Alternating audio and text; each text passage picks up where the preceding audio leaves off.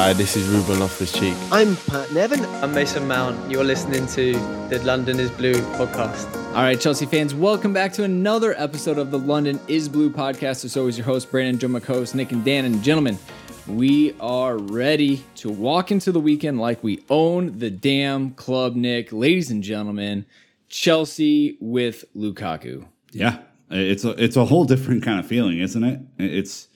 It's what I was listening to the Chelsea Fancast, as I try and do every week, and I think they summed it up after the Arsenal review, where they were like, it just kind of gives you confidence.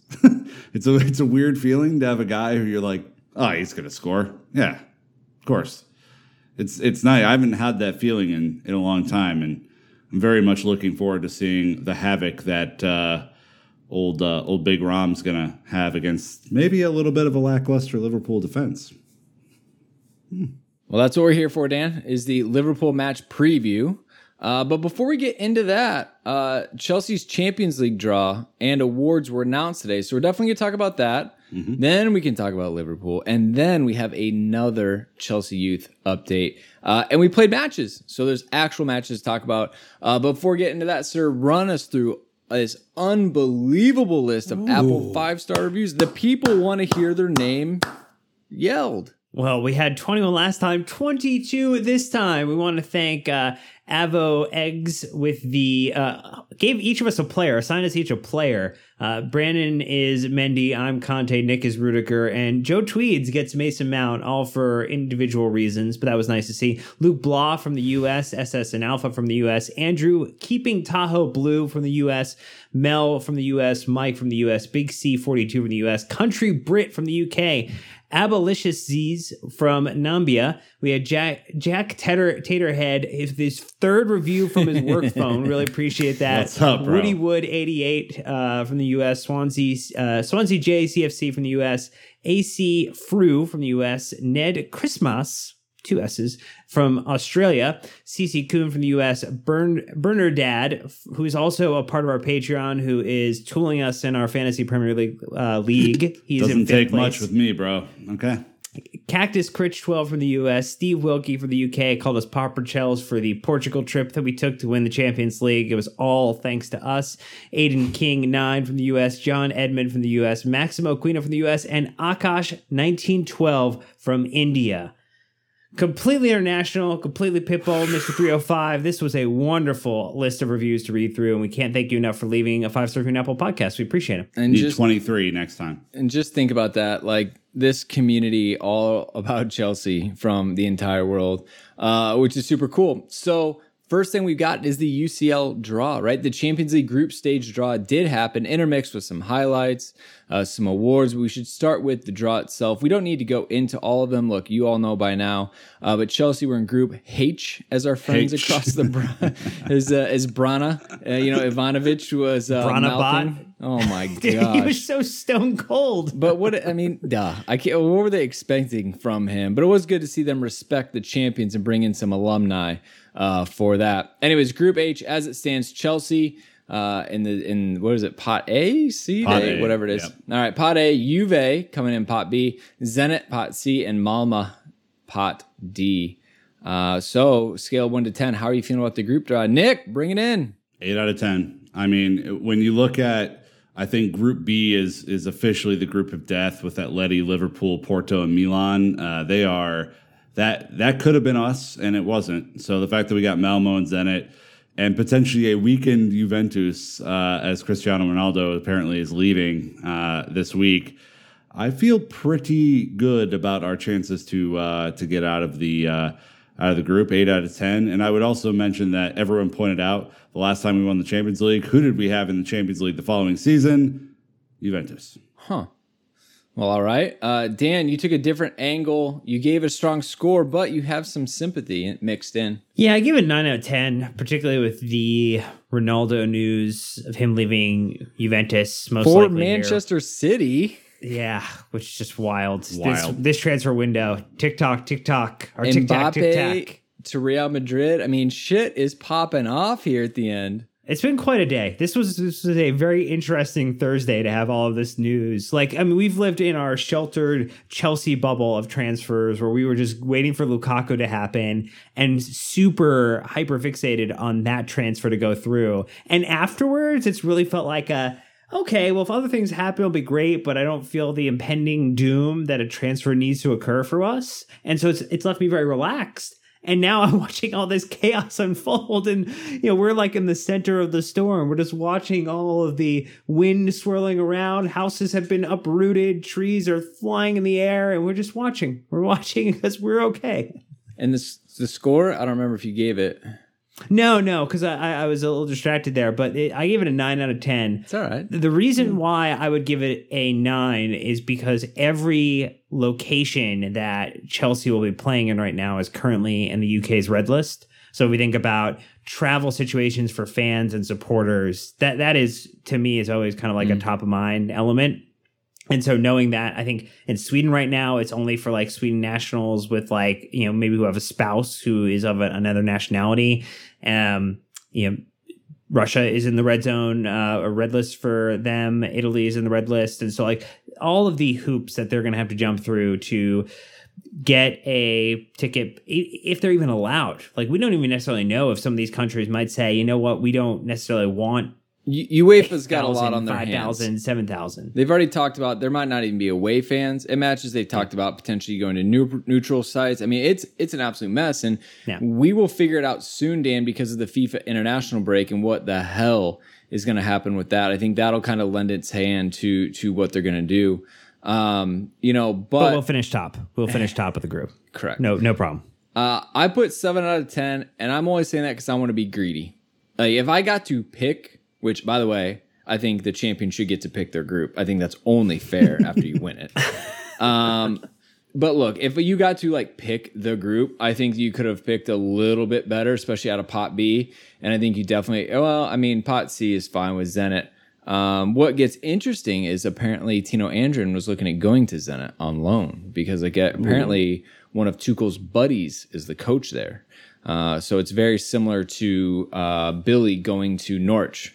They like this style of play and it matches Tuchel. So that could be interesting. But of course, I have no worries that we're going to advance. The 7 out of 10 is not due to difficulty. It's due to me being just greedy and obnoxious. But beyond the draw, the Blues already picked up some awards as well. So Nick, I'm going to give you the first one. And then Dan, we'll let you get into your own avatar. Look, the first one is UEFA Men's Coach of the Year. The voting of the top 3 coaches went Thomas Tuchel, number 1. Yes, obviously. 378 points. Roberto Mancini with 292 for guiding Italy to the Euro Championship. And there seems to be a third option that scored far too many points. Pep Guardiola with 198. I believe that's Tuchel's son, Pep Guardiola. So it apparently the English national team is rated below Manchester City, Mr. Southgate. Huh. I think Mancini being second is totally accurate. Yeah. Again, like you have the 2 winning coaches. Clearly, they just rate the Champions League over the Euros, as we'll see throughout this entire voting process. Yep.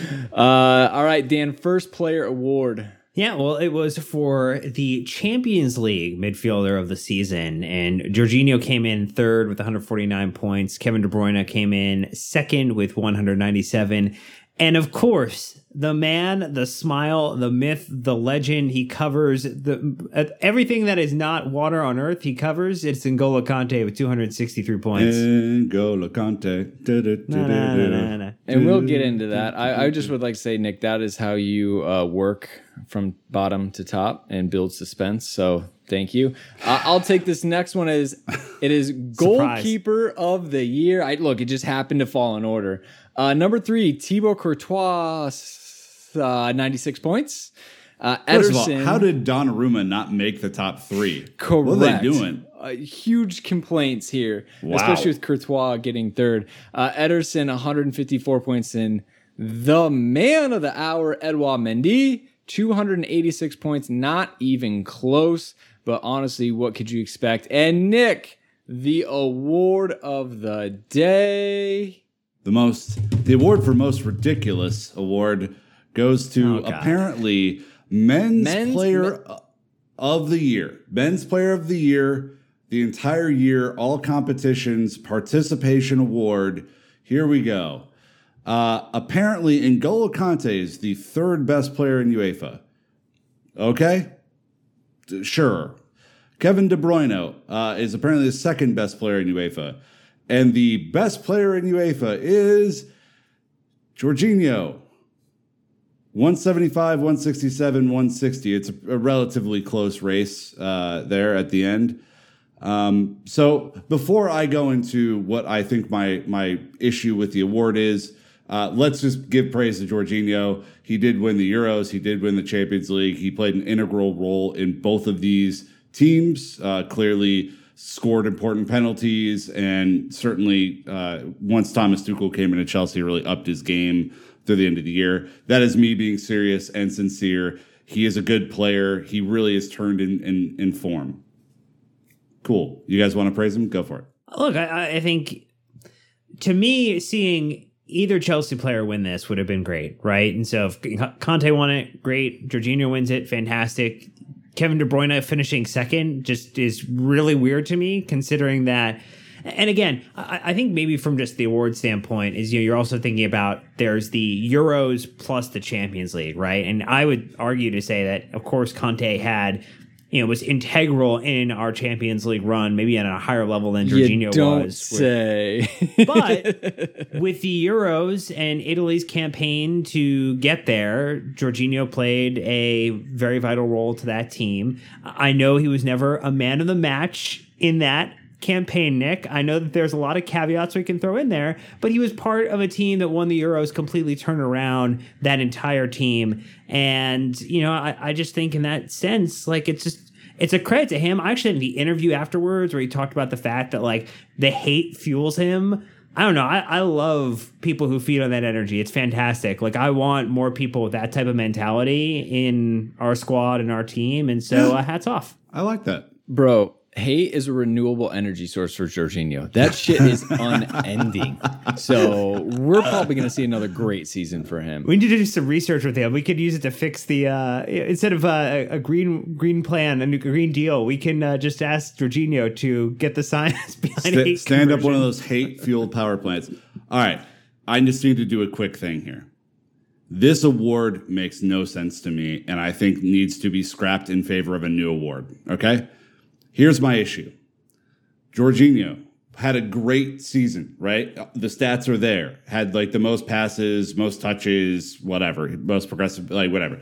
He had a great season. Never was the man of the match in a Champions League game or in a Euros game. N'Golo Kante is the best midfielder in the Champions League, right? Gianluigi Donnarumma is the player of the Euros. So in my mind, it would have made logistical and logical sense if either N'Golo Kante or Donnarumma would have been player of the season, because they were the best at that tournament. Thus, they should have naturally ascended to that place. The fact that Donnarumma gets left off the goalkeeper list altogether is a fucking crime. And then I don't understand how Jorginho leapfrogs De Bruyne and Kante into the first place role. Look, I'm happy for him. I'm glad he's got this award. I hope it fuels him. I hope he has the best season of his career. My brain doesn't compute, and I'm sorry. I'm sorry if I'm being lame. I'm raining on the parade. Well, Donnarumma wouldn't have been eligible, right? Because he was AC Milan last year, and AC Milan wasn't in the Champions League. So, but if we're looking at Euros, well, but those individual ones are specific to the Champions League, right? It's right. Okay. Yeah, I see what you're saying. League. That's why he's not on that. You don't get to mix that one in. That makes sense. Big Rom won the Europa League Player of the Season actually for this last season. No, 2 years ago they didn't have one. Huh? Interesting. I get it. Again, Jorginho very polarizing. You're saying he's not the best player on either team, yet he won the best player overall. Totally understand that. I think a lot of people are going to jump at it just as the opportunity to jump. But at the end of the day, Chelsea sweeping almost every single award. We missed out on defender, which you could question since we did set clean sheet record. I know we got goalkeeper, but Ruben Dias got Defender of the Year, and Erling Haaland got Forward of the Year. Those are the only two we missed out on. We wouldn't have added Forward, but Defender, you could have made a case. I definitely think so. They're probably like, too many Chelsea players and managers. So my fault on the Donnarumma in earlier award piece. Well, that's a correction on the record. Still, I don't get the logic of the award. All right. I would just remind everyone that this is very normal for Chelsea to be in these awards, having one goalkeeper on 4 different occasions, 3 from Cech, now 1 from Mendy. We've won the Defender award on 3 occasions. John Terry. We've won the Midfield award 2 occasions, Lampard and now N'Golo Kante. And then the Coach of the Season for the first time and Player of the Year for the first time. Who would have thought in Chelsea's history of players that Tuchel and Jorginho. Jorginho Freyo is the one who won it. And again, Tuchel was in charge for less than 6 months when he won that prestigious award. So, imagine what he can win in a full season. Well, like I think, Yan tweeted that out. His trophy per month record is insane at this point. We're gonna take a real quick break before we get into the Liverpool match. Before we do, Dan, we have some friends on Patreon that we should shout out as well. Yeah, we want to thank Sean for signing up with a yearly sub, getting that wonderful discount as well, 10% off when you do that. And new subs from the Lunch Society, Zach, Jamie, Jose, Marlene, Kyle, Matt, and Adam all joining in at a monthly tier. So we appreciate you guys supporting the pod, getting into the Discord. And look, transfer conversation's been great. There's a horticulture thread now because people want to talk about plants. So, look, it's wonderful. It's good stuff. My plants are thriving right now. Just need y'all to know that. All right. Well, hey, we're going to take a quick break again. Thanks to these sponsors for financially supporting the show. We'll be right back. All right. Really quick, before we get into the Liverpool preview, we just want to remind everybody we have more pods before the end of the transfer window. And first up, we're going to do Liverpool match review with Naz. So Nisar Kinsella from Goal.com is going to be joining us. We've got Matt Law's final transfer pod of the window on deadline day. Can you believe how much we had to pay to get him on that day? Potentially going to be dropping another Kings Road episode next week. Chelsea women's season preview. All right, get it going, and maybe an emergency pod or two. It sounds like there's going to be some moves happening in the next 72 hours. But let us go ahead and touch on the foes in front of us. Dan, we're going to be playing Liverpool. All right, so top of the table clash.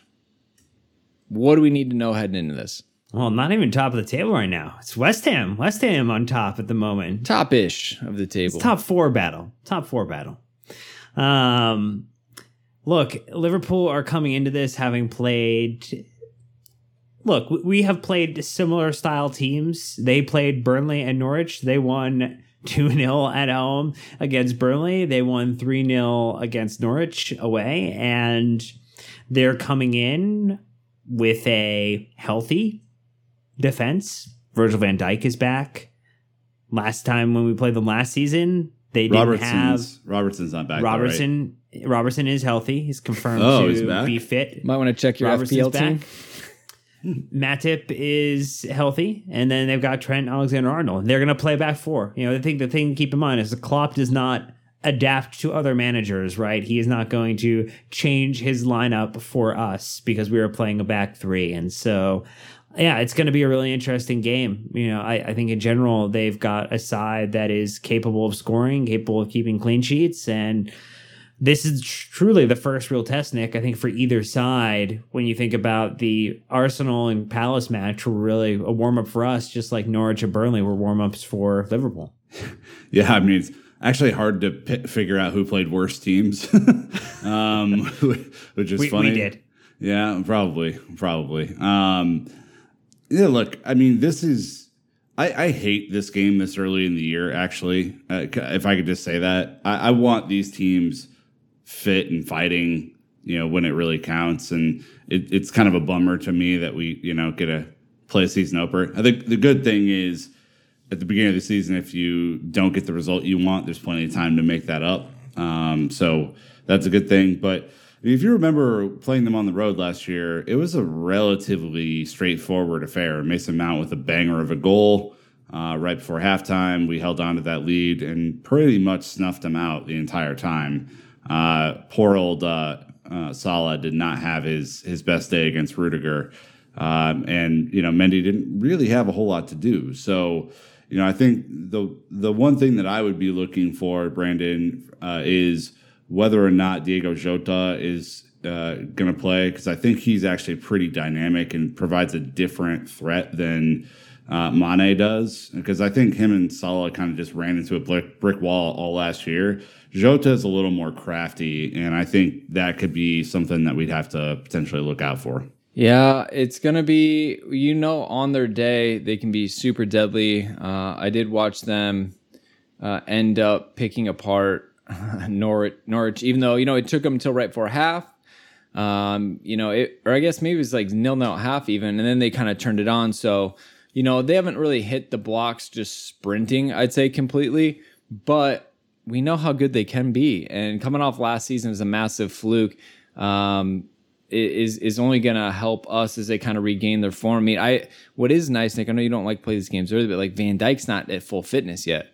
So being able to run at him while he's still trying to get caught up to having an entire season off with a massive injury could potentially benefit us. And one of the shout outs to the Discord, I think it was Jay talking about it. They're saying that, you get a week off in between these matches right now. You're playing Liverpool, you're playing City, and there's no midweek games. If any, and it's kind of the same thing on the back half.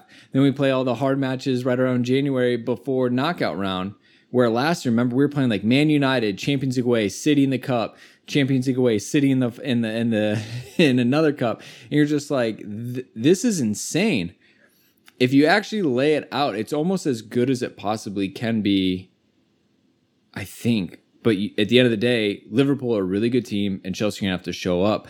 I would say, though, last year getting results, granted they had some injuries, I'm more confident this season, Nick, in our ability, obviously, and it massively comes from that big man up top. Oh, for sure. Goals cure a lot of things. It's a different deal, and it will be fun. The matchup of the game is Big Rom on Virgil van Dijk. I mean, that's going to be a hell of a thing to watch. I was talking to a couple buddies who are Liverpool fans this week, and they're I think a little nervous as one would be if you were facing Big Rom as he's ready to charge. So yeah, I think that is going to be the other interesting matchup down the other side is how do we potentially convert some of these chances that we had against Arsenal that we probably should have put away. Can we be a little bit more clinical? Can we have a few more shots on target than we did last week? I think we had 22 shots and only 6 on target, which is not really where you want to be. So that would be another thing I'm looking out for. Dan, gut reaction at the end of the day, feeling pretty confident? Look, I actually think it's a coin flip game. I think we're both really good sides with great coaches and great players, and I think to me, this is both teams back to being on that edge of being elite. And I think you end up walking into a classic here. These are the types of matches that you want to have that the broadcasters just get excited for because they know they can amp the drama up to 11. It's going to be a packed house at Anfield.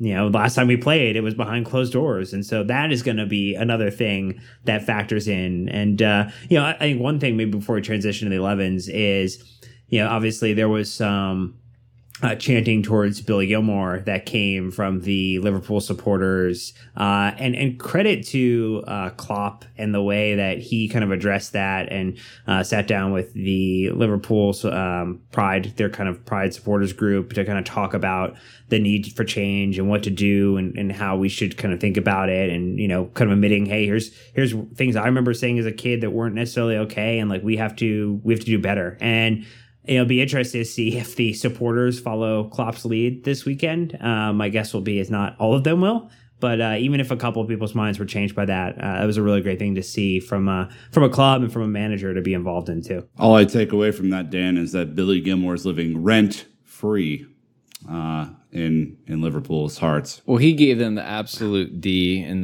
his Man of the Match award a couple seasons ago, so they still have nightmares. Also, I don't appreciate you humanizing Klopp for the good things he does, because I wanted to bring up the fact that it would have been fun if we had the Lampard Klopp verbal altercation again on the sideline. Gave it the big one. Yeah, yeah, you win one fucking trophy and you think you're a big deal, eh? So I'm going to miss great. that. What a terrible accent that was. Credit. Boy, that was Where it's really due bad. for Klopp at raising society. It can't be easy to lift all those fans, but look, let's not pretend like Chelsea doesn't have a bunch of shit fans in our ranks as well. So again, appreciate him doing better. Anyways, before you get into your ridiculous starting levels, Anthony Taylor. That's right, center official. So that'll be fun. Get exciting for its official. Craig Pawson, VAR Chris Kavanaugh. What is this? The bad news fucking Bears? Jesus Christ! Is got the band back together. Aye. All right, let's go ahead and touch on lineups again. We're doing this before the managers' press conferences, so guaranteed to learn something that we wish we would have known before that. But I'll kick it off with Mendy in goal. I'm going to go with Aspie, Christensen, Rudiger is my back three. I've got Reece James, Jorginho, Kanté. Chilwell is my middle four. The Mount, Lukaku, Havertz up top. To me, the team really picks itself, assuming everyone is healthy. Nick, what do you think? I think Mendy, the UEFA goalkeeper of the year, will likely play. I feel like that's probably a good thing. I also feel like Cesar Azpilicueta, one of the nominees for Defender of the Year, is going to be there. Christensen, who's been playing very well in the sweeper role. Rudiger, also UEFA Defender of the Year candidate. Reece James, coming off a goal and an assist performance, will play. N'Golo Kante will make a triumphant return and snuff everything out, probably nutmeg about 4 or 5 people. Jorginho, the UEFA Player of the Season, an unbelievable performance from him. Just tremendous work there, so he's going to play.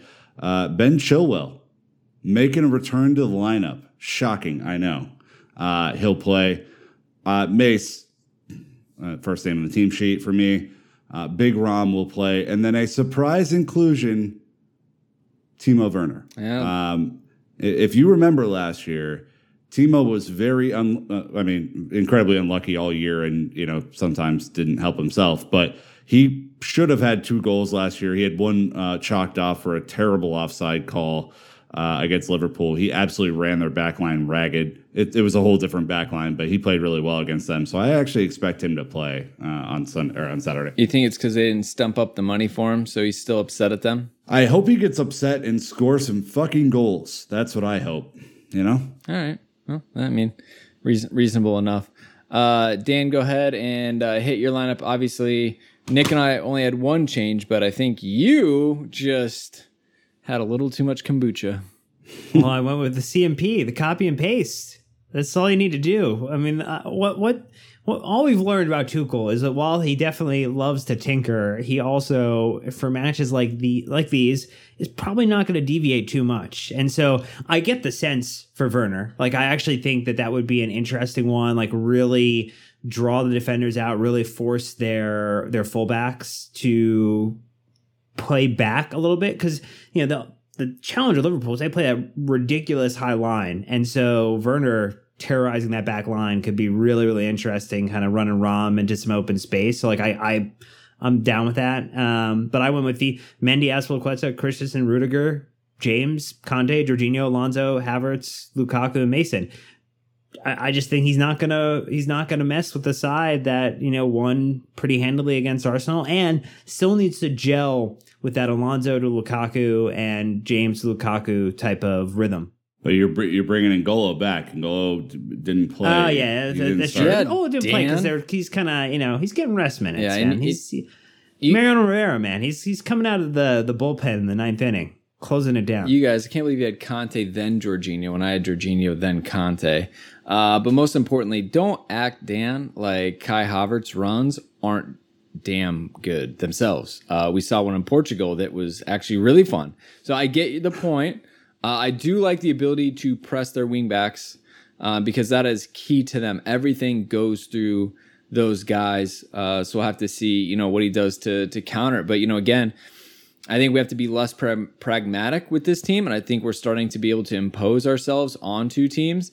And look, I think it's, some pretty non-dynamic midfields going against each other. So everything is that's going to happen, I think, is going to come from around the midfield itself. So from predictions on the score sheet, let's go from worst to best. Nick, you're up. Yeah, I think it's going to be a 2-2 draw. I just kind of think this has draw written all over it. I hope I'm wrong, obviously. Hopefully I'm putting the the negative energy out there so someone else can go clean that up. But yeah, 2-2 draw. I mean, it's not the worst thing away at Anfield either. Dan, second place. So I went with a 1-2, Chelsea winning 2-1. No clean sheet, unfortunately. All right. Well, I will take over that duty. I said it last week. They made me regret it. Liverpool 0, Chelsea 2. Fine. I'll give a clean sheet, damn it. Tuchel, line it up. Even though I think that'd be amazing to shut out one of the best attacks in the league, but we've done it before. So, well, they keep in mind, like, so our recent run of fixtures, right? After that win last season, prior to that, it was a 2-0 loss, a 5-3 loss, both of the Premier League, the win in the FA Cup, 2-0, but then a Premier League loss, 2-1, the UEFA Super Cup, which we ended up losing on penalties, and then a loss. So what are you trying to say, Dan? I'm just saying the recent run versus Liverpool has not been ideal. And so what we did in March is hopefully start a new trend of beating Liverpool into submission again. So let's keep that going. Let's keep the positive vibes happening. That is correct. It's called Lukaku. All right, Dan, we've got Lukaku. Cheat code. We're safe. All right, one inconceivable prediction that is silly, stupid, and probably a bit outrageous. Damn it, Nick. Why did I build that up the way I did for you to put that? You're mean, Nick. All I've learned in this episode is that Nick is mean. I'm not mean. I'm pragmatic. Timo Werner's going to score, damn it. I'm putting it in the world. I'm just on a tear with predictions. So if Timo scores this game, we know that I have something going. That's really all that we have to say about that. The juice. Especially predicting that, not even knowing if he's starting yet as well is definitely a big one. I put Conte game winner since I couldn't come up with one last time. So we've seen him on the triple meg against Spurs in the Cup. Might as well add one to the tally against Liverpool. Dan, what about you? Look, everybody's getting goals. Chalobah has a goal for Chelsea now. Reece James has multiple goals for Chelsea. Conte has goals. Jorginho has goals. You know what? Christensen finally needs his goal. He finally needs a Chelsea goal. So I want that to happen. I want him to get involved. Header on a set piece. Let's go. Can it be a screamer from like 30 yards out like the Euros? Sure, I would take that too. That'd be a lot of fun. Yeah, that actually was really fun. I had to do a double take on that and make sure it was Christensen. So that was fun. All right, hey, that's going to wrap up our match preview. But don't worry, we're not done with this episode. No. I sat down with the wonderful man himself at Chelsea Youth, and we talked about 3 matches that Chelsea Youth teams have played at the academy, and we talked about some transfers out. And I even snuck in his take on what he thought about Trevoh Chalobah staying. So check that out, and we'll be back after that. Chot. Got it. Cool. Here we go. So now we don't have to speculate anymore. The season has started. We actually have real minutes being played, Phil. The first one being the Manchester United 1-1 draw for the U23 development squad. I believe that was last Friday. Correct me if I'm wrong. But 1-1 draw. It was a 1-1 draw. It was at Stamford Bridge. It came off the back of their 2-2 draw to open the season away to Tottenham 4 days earlier. So they've had a pair of really tough opening matches in the PL2. Both matches they led in. Through Harvey Vale's goals. He scored 2 against Tottenham and then 1 against Manchester United, so he's got all 3 league goals so far this season. And it was a really good competitive match, not short on aggression. There was a red card for Josh Brooking in the second half for a tackle that you could have argued for multiple reds, whether it was for denial of goal scoring opportunity or for endangering the opponent, whatever you like. It was a highly justified red, and it came midway through the second half, so there was a challenge for the boys to not just see out a goalless draw, but to try to go and win it, and they were 3 minutes away from doing so. So generally a positive start for them. Yeah, I was surprised at how competitive that was. You know, definitely felt like United had a good squad making chances. Again, I think a theme that has been kind of nice through these is some really, really good goalkeeping play from the 23s, and they've been rotating as well. So obviously I'm looking at that side, but to your point, these are real competitive minutes for these guys. They're overcoming adversity. Even, a couple weeks ago with the Tottenham 1-1 draw, I mean, Bergstrom was massive in that match. And to continue to see them rotate players and have consistent, I would say, like, there's bright spots throughout these matches, right? Like, it's not all gas. It's not all brake. It's very much these youth games ebb and flow far more than the men's first team matches. Yeah, absolutely. It's a lot of teams trying to build not just an identity throughout the club, but trying to educate players on various facets of their game as they go forward. But going back to your mention about goalkeepers, it's been a really good start to the season for a number of players. As you say, Lucas Bergstrom was really impressive in the draw at Tottenham. And then against Manchester United last Friday and against Exeter City in the EFL Trophy this midweek just gone, Teddy Sharman-Lowe made his first 2 appearances for the club.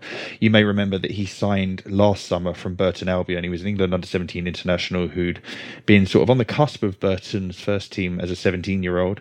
He stuck with them for the first half of last season. Made sense. It was obviously still a highly tense pandemic world at the time. He stayed there and played a couple of games in the EFL Trophy for Burton last year, and then returned to Chelsea in the winter transfer window and didn't play again because he was out injured. So we've had to wait a year to see him in Chelsea colours, but his first 2 appearances have been really, really encouraging. He's tall, he's commanding, he's got a presence about him. I don't want to do any disservice to the academy goalkeeping department or the goalkeepers, because they are a talented bunch and they regularly provide high quality players to the England youth setups. And we've seen the likes of Nathan Baxter coming through and Jamie Cumming coming through in the last couple of years and really impressing in the Football League. But you might argue that the goalkeeper has been one of the positions that the academy hasn't been able to churn out consistent quality year on year. Obviously, it's one position, right, when outfielders have the ability to play in multiple positions. But Sharman-Lowe's come in and looks like he's got a little bit of something else about him, and you can see why the club went and got him. Yeah, and you would be forgiven if you were confused when you see Bergstrom and Sharman-Lowe out on the pitch. They look quite similar. They are big boys, yeah. It's probably good that we tell you that they're a little bit different. The next match that we missed was the 7-2 smashing of Spurs for the U18s, and what was best about this, Phil, was the salty tears tweet from Spurs official account, essentially trying to call this one into question, but it was an absolute throttling. It was a very deserved win for Chelsea, whether it was 7-2, whether it was 10-5, whatever the score might have been through the chances that weren't taken. There could be no doubts that Chelsea deserved to win it. Now, Spurs have a right to feel a little aggrieved. Chelsea were awarded 2 penalties either side of half-time, the first of which was really not a penalty. The second of them, soft, but you've seen them given a little nudge from behind with a player waiting for the contact. And moments later, Tottenham had one of their forwards sent off for a really crude challenge on Jimmy Tauriano, and absolutely no arguing about that. The Spurs manager was subsequently booked for the protest, and there was a moment or two where it looked like everyone was about to walk off in protest. There was a 4-minute break that Tauriano had a little bit of treatment, but not that long, and then everyone sort of had an impromptu drinks break, and it was quite strange. But yeah, back to the football. Chelsea were dominant in every facet of play. Ronnie Stutter opened the scoring, beautiful counter-attack. Billy G opening the play up from midfield. Brody Hughes coming forward at right back, steering it across, and Stutter adding to his 2 goals from the opening day against West Brom. Lewis Hall scored a couple of penalties. He made his Dev Squad debut against Exeter, which we'll talk about shortly. Tauriano scored in the second half. He's playing as a number 10 in this team right now and is a really interesting sort of prospect, upright, left-footed. Someone on my Twitter feed sort of made comment that he resembles Kai Havertz in some of the movements and ways he plays. Obviously, you can look at the physical comparisons and go from there, but he's doing some interesting things. And then they scored 3 late on. Malik Mothersill and Derek Abu both came off the bench to score their first youth team goals, and Edwin Anderson rounded it off late on with a goal that he was very relieved by. He missed 3 or 4 big chances throughout the match, but deserved them. He worked really hard up and down both flanks, as he did against West Brom, and we're seeing the best of him and of Tauriano already in this first month after they took a little while to settle last year. Yeah, I was watching back the highlights. I'm glad that they're getting a lot more coverage this season. I think they're continuing to grow on the coverage of the academy teams. Correct me if I'm wrong, but it's great that you can either watch the match live for free pretty easily, especially over here in the United States, or catch the highlights and some things like that. So again, the accessibility to these teams is growing and growing, which is, again, I just push everyone to go watch the content as well. Take the names that we're discussing and then go watch them so you can match them to what you see on the pitch. Yeah, exactly. The development squad matches are pretty much always live on Chelsea platforms, so that'll be on the website, on the Fifth Stand app, and on YouTube. And YouTube is a real bonus that they started to introduce in the back third of last season, because it's accessible for more people. It's available on more devices, on more televisions, and isn't restricting you to a mobile or a tablet device or to your computer with the website and the app, which yes, you can cast it, but YouTube's much easier and much more accessible. So that's coming along. Whether they have plans to start broadcasting more live under 18 matches is always up and down. It can be on a whim. It can be they'll trial it. They tried it with a game at the back end of last season, and then scheduling issues got in the way thereafter. But all the highlights are always free on the website, which isn't the same for all clubs. So, like you say, the content's there, the accessibility is there for you to take a look at some of the next generation coming through. Yeah, absolutely. And then I think, full commentary as well. So usually Ben Andrews on there with a host of people. So it's a really good product. So just had to pitch that quick. Then an exciting one was the under-23s are back in the Papa John's Cup, right? So they were playing Exeter City? Exeter City? It's Exeter City, yep. Because isn't there another Exeter? Time. There might be in the lower non-leagues, but it's Exeter City in the Football League, and it's yet another year where Chelsea have been in this competition, so 5 or 6 years now, where they've been drawn into a group with all the Southwest teams. The competition's regionalised, so Chelsea should stand a fair chance of having opponents from London or in and around the Southeast, but once again, they're going off to the Southwest. They're playing Exeter, and then they've got Bristol Rovers in October and Cheltenham in November. Exeter and Bristol Rovers are very familiar foes in this competition. So some trips that the club have done and know how to do very well by now, and they started with a positive result against Exeter. They drew 1 each. The tournament competition rules therefore dictate if the match finishes a draw, you play a penalty shootout for an extra bonus point. Chelsea won that 4-3, and they got 2 points instead of 3 from match day 1, which is obviously better than nothing. They were moments away from having all 3. They conceded a stoppage time penalty, which was unfortunate because they didn't really deserve to do anything but win that match. Yeah, and Sharman Lowe in goal, again, just pulling it back to that penalty shootout heroics. The big foot save, nothing like going to your left and dangling that foot out to cover the middle, and he got a touch on it. So what I wanted to touch on this one, Phil, is that this provides much, I would say, like more competitive minutes, maybe just like the PL2 or the Dev Squad League, where like they're under serious pressure in this penalty shootout, and you can tell because guys missed, right? If it were just like meaningless minutes or training ground, they would casually bury it, but like they are being experienced to professional and pressurized minutes in this competition. They are. It varies from team to team and from opponent to opponent. So Exeter themselves gave an opportunity to play a few of their younger players, but they went a little bit stronger than most of their fans were expecting. So it was a good opportunity for a bunch of younger boys at Chelsea to get some of those minutes in. The match itself was quite passive. It almost resembled a pre-season affair, in both the Tottenham and the Manchester United games in the PL2 were arguably more competitive. That's not necessarily going to be the case when they play Bristol Rovers or Cheltenham, but certainly last night's match was a little bit friendlier for the Academy boys. But there was a crowd of just over 1,000 people there, mostly home fans. So when it goes to the penalty shootout, there is pressure on you, and the boys generally did well. Only Brian Fiabema missed from the spot. We'll let him off because he scored the goal during the match. He latched onto a really nice through ball from Xavier Mbuyamba, and it was really nice to see Mbuyamba having a more positive outing after a couple of struggles against Tottenham and Manchester United. We've got mitigating circumstances that he's missed the best part of a year injured. We know that the potential exists and the quality exists of his play, but he struggled in 1v1 battles in those matches, and that's part of the learning curve. He did much better against Exeter, so hopefully we're seeing him come through. And I think Andy Myers also used the match to get more minutes into some of the players who didn't necessarily have a full pre-season. We saw Dion Rankin, who was probably man of the match, get a good outing on the right. We saw Ben Elliott play the 90 minutes in midfield.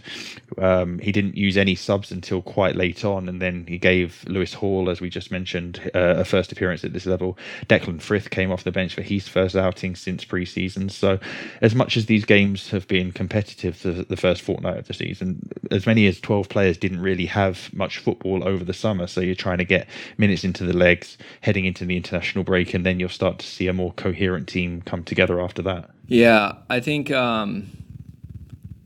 just thinking back to that penalty we gave up late, it was just a long ball off the goalkeeper, skipped past a couple guys and you sent on the wrong side of him. It was unfortunate. It was just Sam McClellan didn't see the guy coming behind him. He's gone to try to clear the ball. The lads just nudged him first. It was the only mistake McClellan made. He's been outstanding at the start of this season. He made his senior debut for Northern Ireland at the back end of last year, flying with confidence. Form, fitness, everything's there. He's an outstanding leader, does all the simple stuff really well, and is exactly the player that you want to be leading a defence that is transitioning away from last year's boys. So you've now got Mbuyamba coming in playing regularly and Bashir Humphrey stepping up from the under-18s on the left side. McClellan's really been outstanding, and you can forgive him that one mistake, I think. Right, and again, it was like a very kind of like unique situation. But these matches, so are you saying that they're essentially group stage matches right now? It'll go to they're knockout. Group stage matches. Second half. Yeah, you go into a knockout round. One of them's before Christmas, and then it's you go through the regionalised knockouts until you have a North and a South champion in March or April, and then the final is at Wembley. A few years ago, Chelsea reached the semi-finals of the competition. It's the best that any under-21 team has done. They went on to a penalty shootout against Lincoln and lost in front of 13,000 fans at Lincoln on a penalty shootout. Callum Hudson-Odoi was involved that night. Ethan Ampadu was involved that night. Several players who've gone on to graduate and play in the first team. It's an experience. The competition itself is still controversial among Football League fans. They don't tend to like the fact that under-21 or potential B teams are being put in front of them. So you don't necessarily get the same capacity crowds or high attendances. And some managers treat it with similar disdain. But for the most part, Chelsea have had competitive opponents throughout their runs in this competition. Yeah, I love that. All right, so those are the matches that have been played, but clearly we still have other news that is going on. On the transfer out side of it, we've got Ike Ugbo has gone to Genk in the Belgian league, correct? He has, yeah. That's where he spent last season. He was at Cercle Bruges, more of a mid-table team, proved himself with 16 goals, which therefore opened up a range of options across Europe. A move that would probably have been sorted a little bit earlier had everything come together with the asking price and the fees that Chelsea were looking for from him. He was out of contract next summer. So while someone like Lucas Lemaitre from Manchester City was playing in the same league for an arguably a stronger team in Anderlecht, commanded an 11 million fee joining Wolfsburg this summer, Ike was going to be hard-pressed to get the same amount of money because of his contract situation, even though they're arguably very similar players. They're both born in 99, I believe, and they played against each other in Youth Cup finals, the Chelsea-Man City trilogy, and Ike's been as productive along the majority of his career, but that's just an aside. He's now joining Genk for €3.5 million up front, and I believe there are clauses for more money if they qualify for the Champions League, and there's a 20% sell-on. He'll do really well there. It's a much stronger team, a team that's competing for titles and places in the Champions League. And it's a really nice way for him to bounce back from some doubts early in his professional career. He scored a bunch of goals in the academy, as we know. Won 2 Youth Cups, won 2 UEFA Youth Leagues, but loans at Barnsley and at Milton Keynes and at Scunthorpe didn't really work out. Maybe they were slightly early in his career for him. He's spoken about he didn't necessarily have the right mentality going into those loans, and then took some time working with a one-to-one coach before then going to Roda in 2019-20 in the Dutch second tier. Refound his game, refound his vibe, scored goals, and he's moved to Cercle Bruges last season. Now he's got himself a big move to Genk and a potential Nigeria call-up this season. So really, really happy for him. Another successful academy graduate out there doing his thing. Yeah, I felt like you had it was a tweet about essentially he's going to feast over there in Belgium. He's going to continue to have a really good time. I mean, to your point, he's already proven himself in that league, and I was just with a better group of players. So it all adds up for, hopefully a really positive thing for Ike in Belgium. And then the other one that we had was Carlos Ziger went out on loan. Yeah, he's gone to the Slovenian second division, which I don't think anybody expected, especially a couple of Slovenian followers I have. He's on to Rudar Velenje. I hope I've pronounced that correctly. And quite why, I'm not quite sure yet, but there'll be an opportunity to play there. They were a top-tier team until relatively recently, and they were playing Europa League football less than 5 years ago. He was at a point in his career where he needed to play regularly. As we've discussed, we've already got Bergstrom and Sharman Lowe at the development squad. Ethan Wadey is still there as well, so there's minutes for those to go around, and you need to get Carlo out. He had a single game loan spell at Sutton United a couple of years ago on an emergency basis and was outstanding in one FA Cup tie. This is his time to go out and play. He's obviously quite close to home over the border in Slovenia from Croatia. There'll be opportunities for him to impress there. And we've seen that Nathan Baxter started really low down in the English pyramid at the Met Police, admittedly at a younger age, but goalkeepers have a different development curve. Carlo's going out, and the important thing is for him to now play men's football for a season, impress, and go from there. He'll have several loan moves, whether he has a long-term future at Chelsea is up to him as much as anything else. His contract's until 2023, and this is the first step in seeing whether that's going to be extended. I love that. Yeah, no, great to hear for him as well, kind of spreading his links. He's Croatian, so, Slovenia, being nearby. It's funny. I did another podcast, and it's just the soccer world is so kind of happenstance sometimes. So maybe someone saw him at a youth tournament years ago or this and that, and now they're at a new club and they're like, oh, I'm bringing him in. It's so funny how some of these opportunities present themselves, especially for young players. And at the end of the day, especially in this world, they just need minutes and build some confidence. Absolutely. I've learned over the years that there is always a connection somewhere, whether it's an agent, whether it's a former player, whether it's an advisor. There's always something to go around. Carlo belongs to the same agency that represents Romelu Lukaku, as far as I'm aware. So he's part of a big stable with a bunch of people who've got connections all over Europe.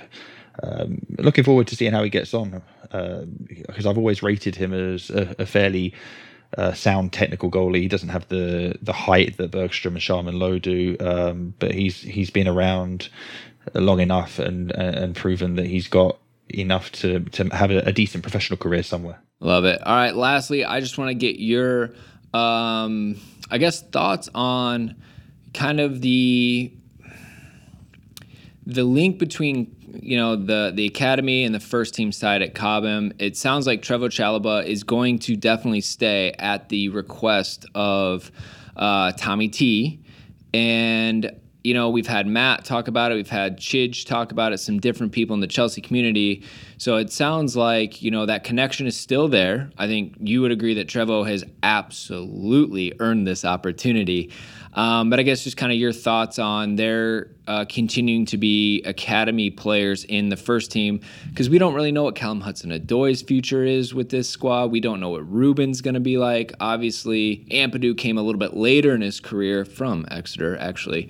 So anyways, just wanted to give you a little bit of a moment on that. Yeah, I'm really happy for Trev. He's had a good journey out of the academy, went to Ipswich and to Huddersfield and then to Lorient on loan. He's played largely in midfield on those loans, but it was last season at Lorient that he then moved back into defence for more time than the previous clubs, and showed that he can do both of those jobs to a high level. And then obviously it wasn't necessarily by design. He's come into a pre-season with an excess of loanees and first team want-aways and whatever you want to call them, while the senior squad were recovering from the Euros and being on late holidays and whatnot. And he took his chance.